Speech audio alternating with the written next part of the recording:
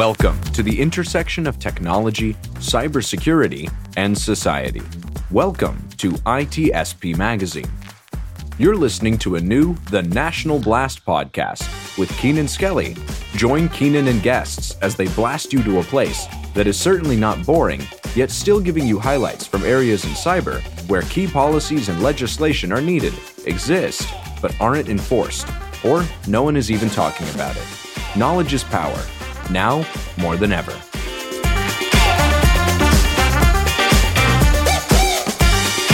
Hey, everybody, it's Keenan Skelly, the host of The National Blast.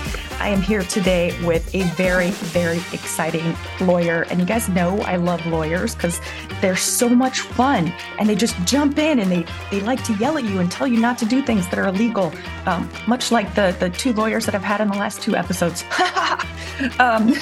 So I'm going to go ahead and jump right into this. We're going to talk to Anik today. Anik, tell us about yourself.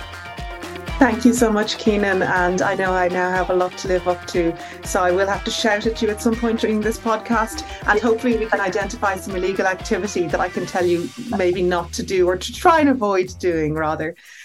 So my name is Anik and I am a lawyer. I specialise in privacy and data protection law as well as cybersecurity. I work for a company called CybSafe. I'm the COO, and it's really interesting to be a woman in tech, a woman in cyber, and a lawyer who's crossing the boundaries from law and policy over to that IT world, that world of cybersecurity and human risk and how people behave in order to secure data. So it's a really big space. It's a really interesting space, and it's an exciting place to be, certainly for myself right now.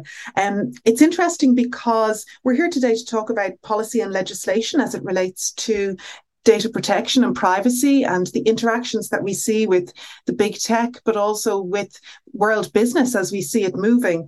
And there's that piece around, first of all, we're looking at the pillar of privacy and data protection law.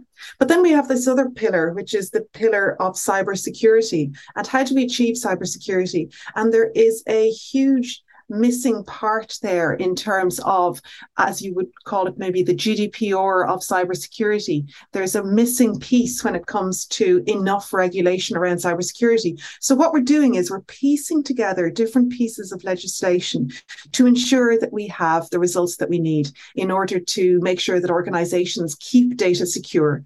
So today we're looking at India and we're looking at the developments that we're seeing there and maybe how that can impact on a more international plane and for organizations what they should be thinking about moving forward. And as we are registering with ourselves the changes that we're seeing in international law, because a lot of people are doing business with India, a lot of people have maybe call centers out there, and there's a lot of data being transferred out there. So there's lots to take into account at the moment. Absolutely. And, for the listeners, I'm really big on privacy right now. In fact, in the US specifically, there's a privacy bill on the floor that is really interesting, that does have support from both the House and the Senate on both sides of the aisle. But it's interesting to me, not a lot of countries have gone the GDPR route yet. Not a lot of countries have put into place just generalized privacy legislation or, kind of executed that at a larger level. So how is India kind of handling that? And what does it look like in terms of the base privacy versus, all the other things that have to be considered for cybersecurity? It's really interesting that you asked this question about India, because in a way, India has had an almost schizophrenic reaction to GDPR and to privacy law. First of all, they announced that privacy was a human right, which is something that has happened in Europe, and that's the start of GDPR. Privacy is seen as a human right. A right to a private life is, of course, a human right. And this is not something that we see. Amen. Indeed.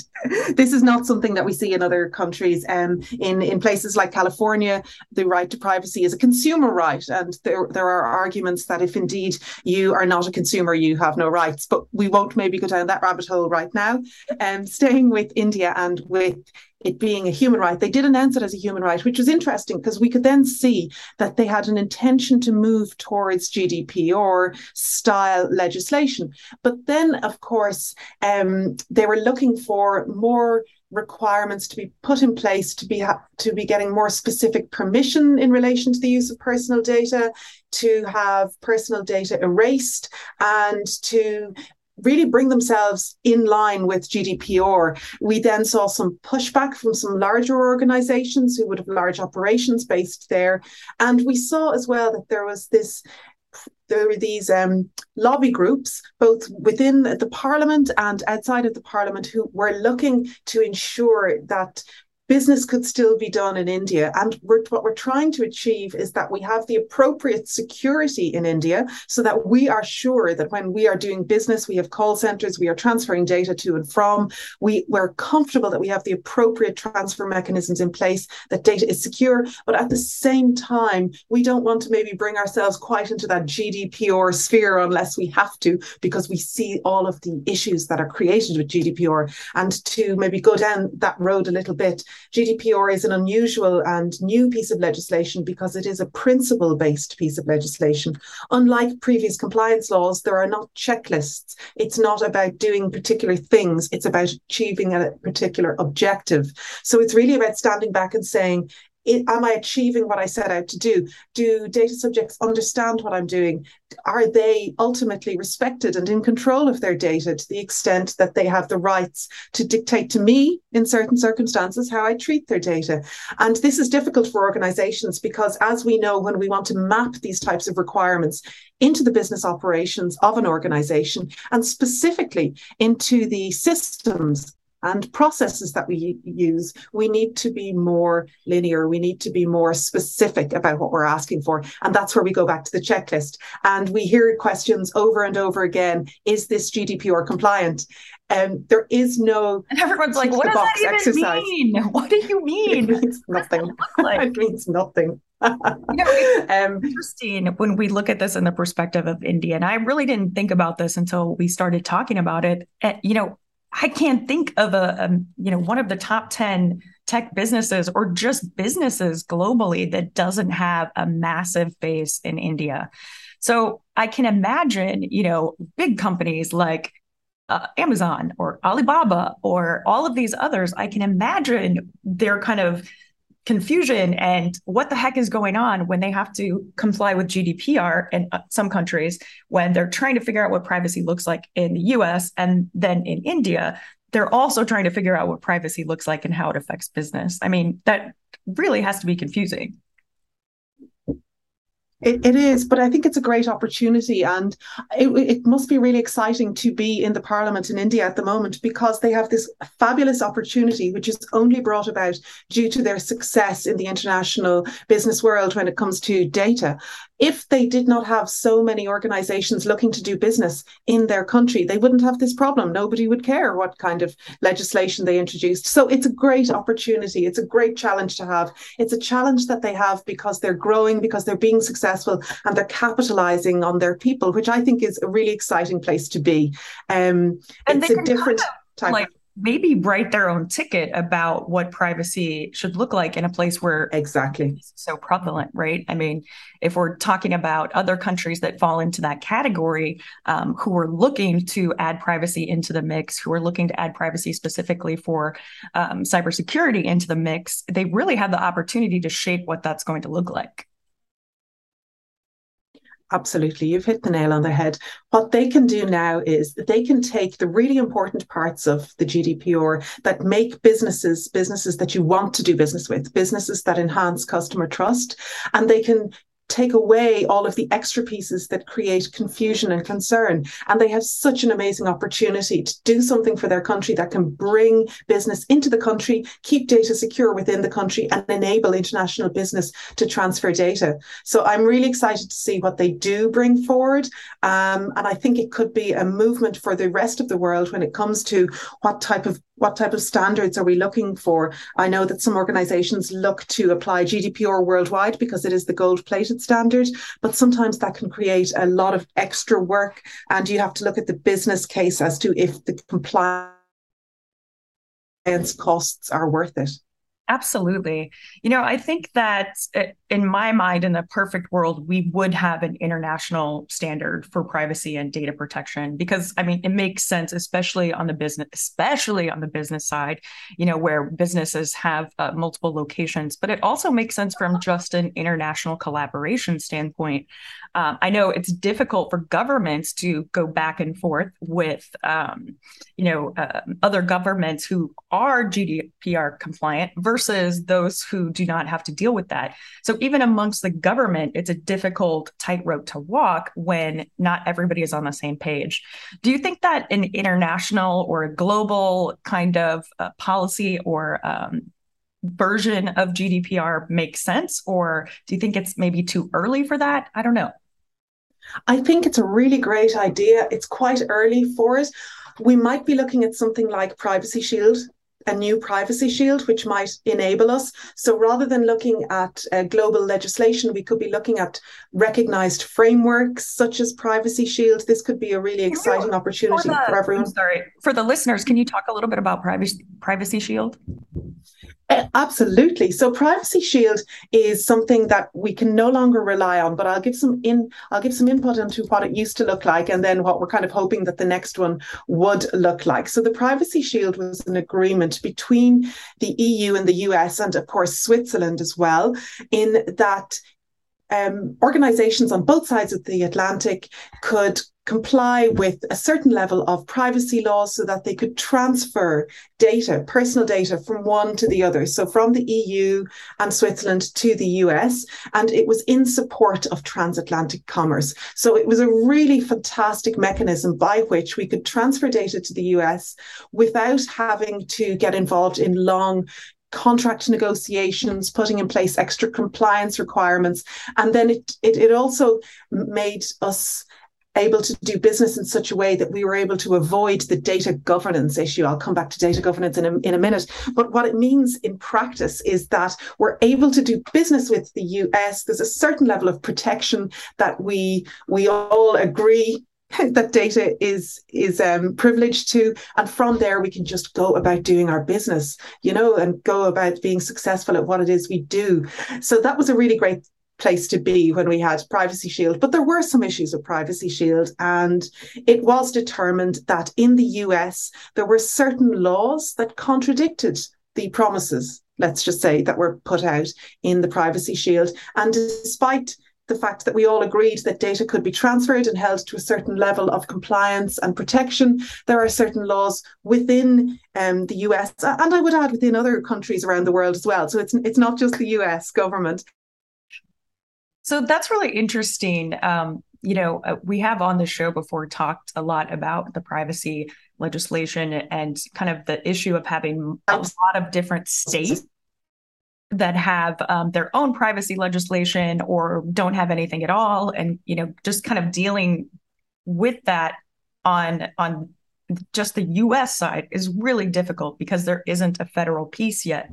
But I imagine that's obviously very similar to the international or global piece that we're talking about. Even within countries, the segments of that country or the provinces of that country aren't likely to have exactly the same kind of legislation or policy around it. So how do we get that far first, where just individual countries are able to do what India is trying to do?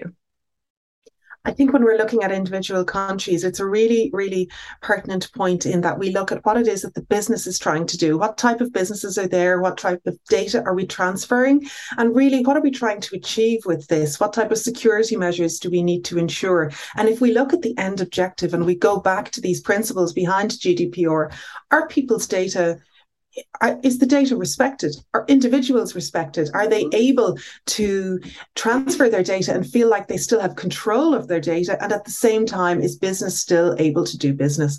And this is what can make it sometimes difficult, because different governments and different regimes think differently about how the government can interact with private businesses. But it goes back to the point you made earlier about privacy being a fundamental human right. If we are on the same page with this type of belief, then I think the laws that stem from this will be similar enough that people will be able to do business with each other. But if we fundamentally don't agree on this basic point, this is where we're going to have to get more prescriptive with the laws. And we all know that the more prescriptive we get and the more code-based we get, the more complicated it gets. And therefore, contract negotiations and data transfer takes longer. Absolutely. So I'm going to throw you a curveball question my inner hacker wants to know. So when we talk about data, there is so much data on the dark web. Like, bad guys have taken so much data. There is so much data. Everybody's data, your data is out there. Your data is there. So how does that factor into trying to get policy and legislation in any country when there's this kind of dump of data that's already out there? How is that kind of factored in or managed in these processes? This is really interesting because it's not just on the dark web, right? So in some countries, data is publicly available. In some countries, you can see how much money a person earned and how much tax they paid last year. This is publicly available. And this is really interesting because I was at a conference in Geneva with some international organizations recently discussing this exact point. And it's really interesting. With all of the information out there, should we be so worried about protecting it to the same extent?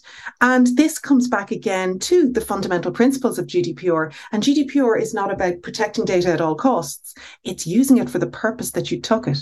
So data might be on the dark web for a particular reason, and those might be illegal reasons. So we'll park those to one side.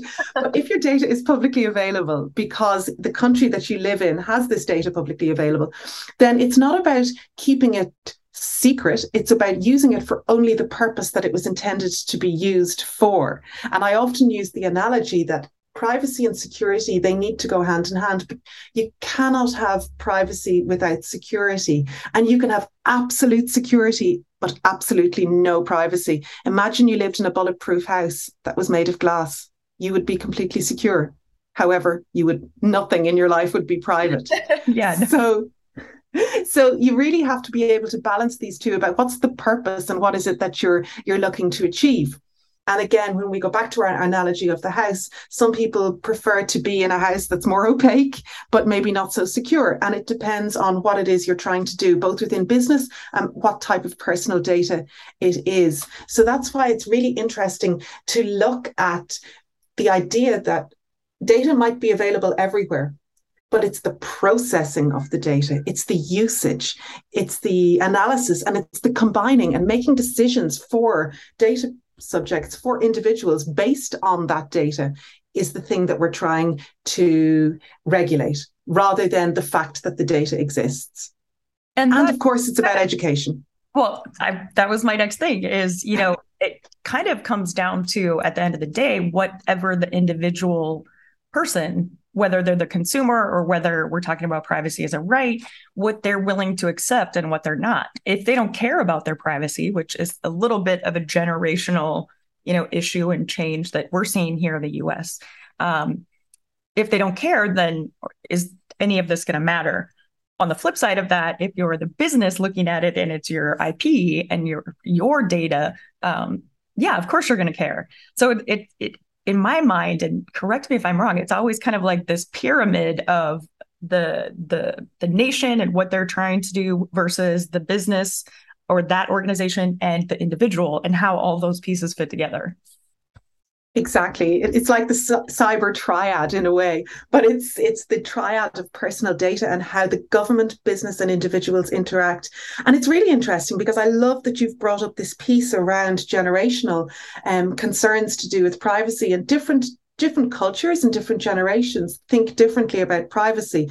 And it's also, again, going back to my point about what do you do with the data? Because if you are educated and you are enabled to understand what a phishing email looks like, or what social engineering might look like, and if you understand the repercussions of putting certain information on the internet, then you can make decisions based on this. But it's when you don't fully understand the repercussions or the risks related to this. I think we know most of the planet is not in that category.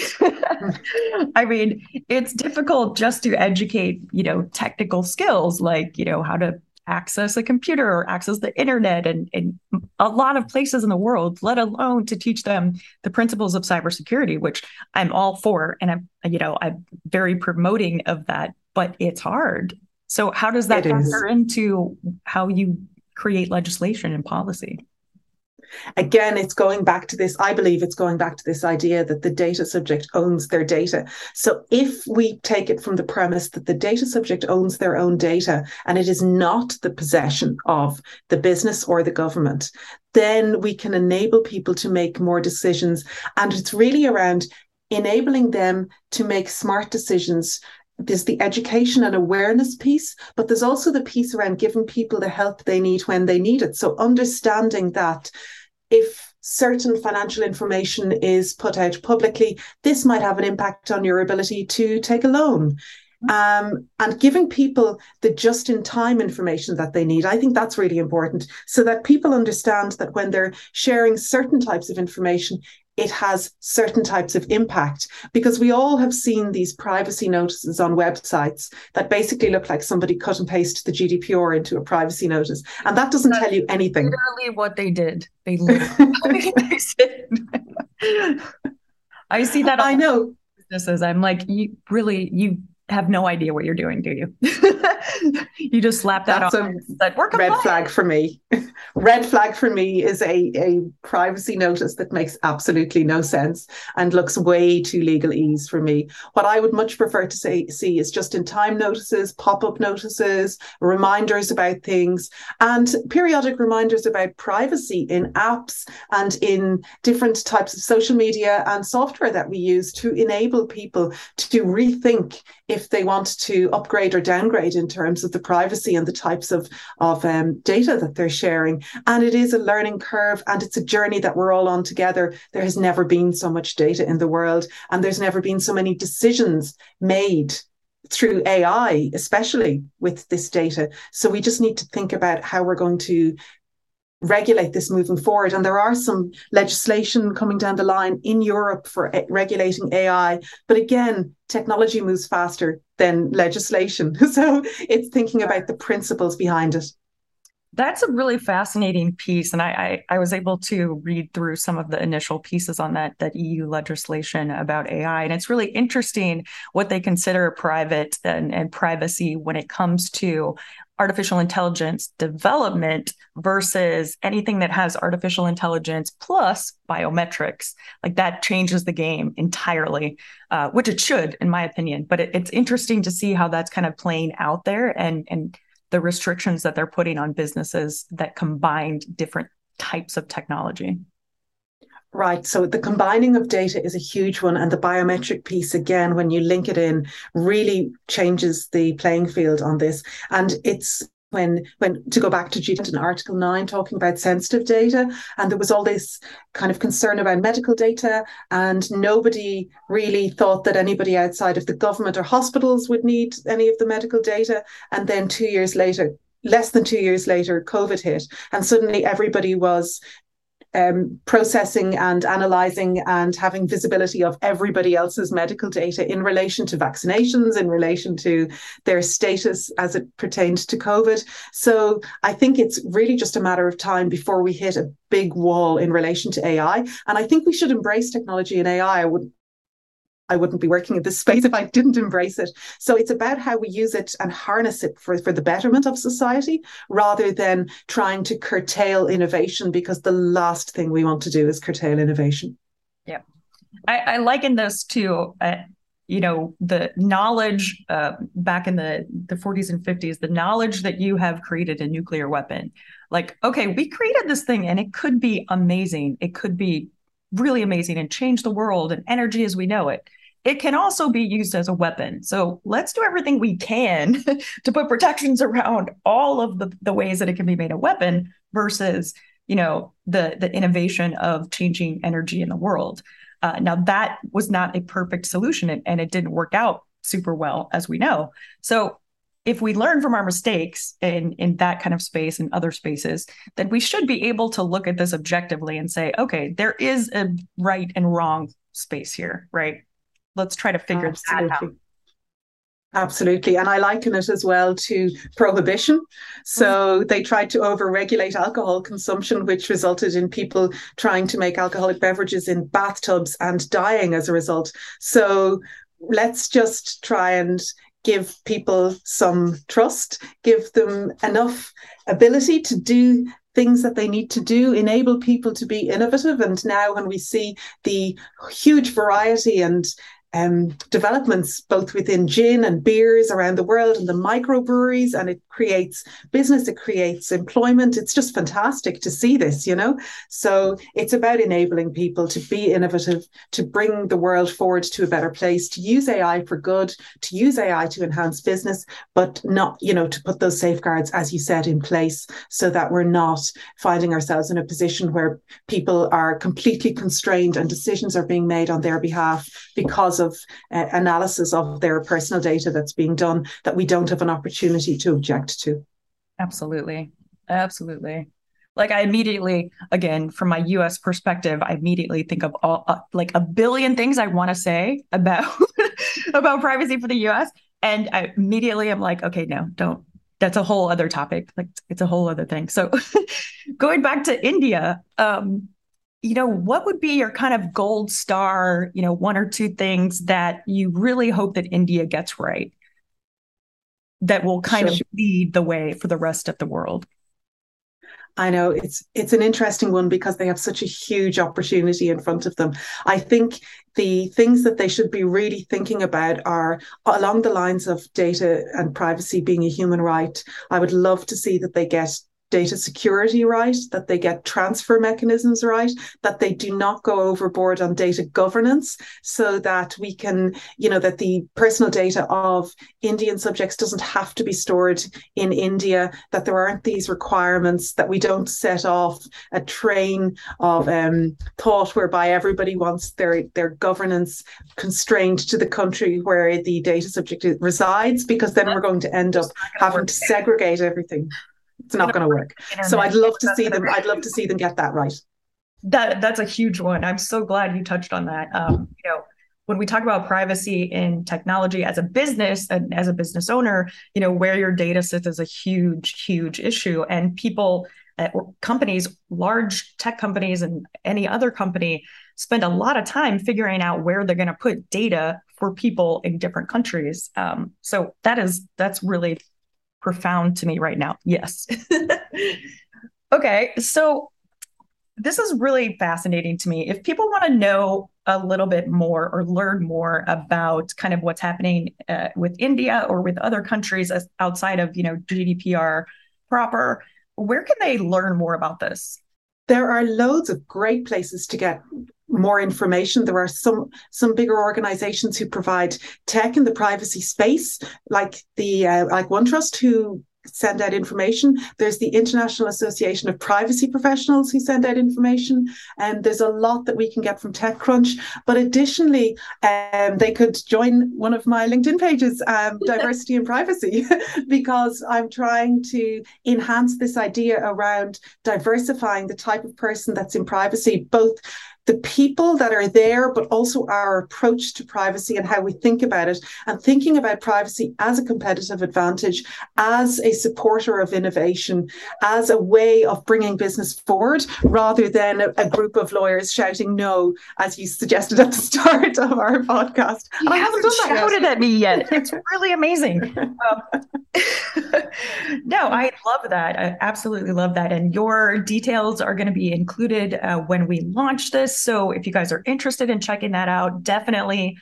This has been such a great conversation. I love checking in on how the rest of the world is looking at privacy. It's such a fascinating issue. And is it a right? Is it not a right? Is it a right for an organization or not? Or for a government or not? And these are questions that are being answered right now. So it's really exciting and an exciting time to be in the space of privacy and data law.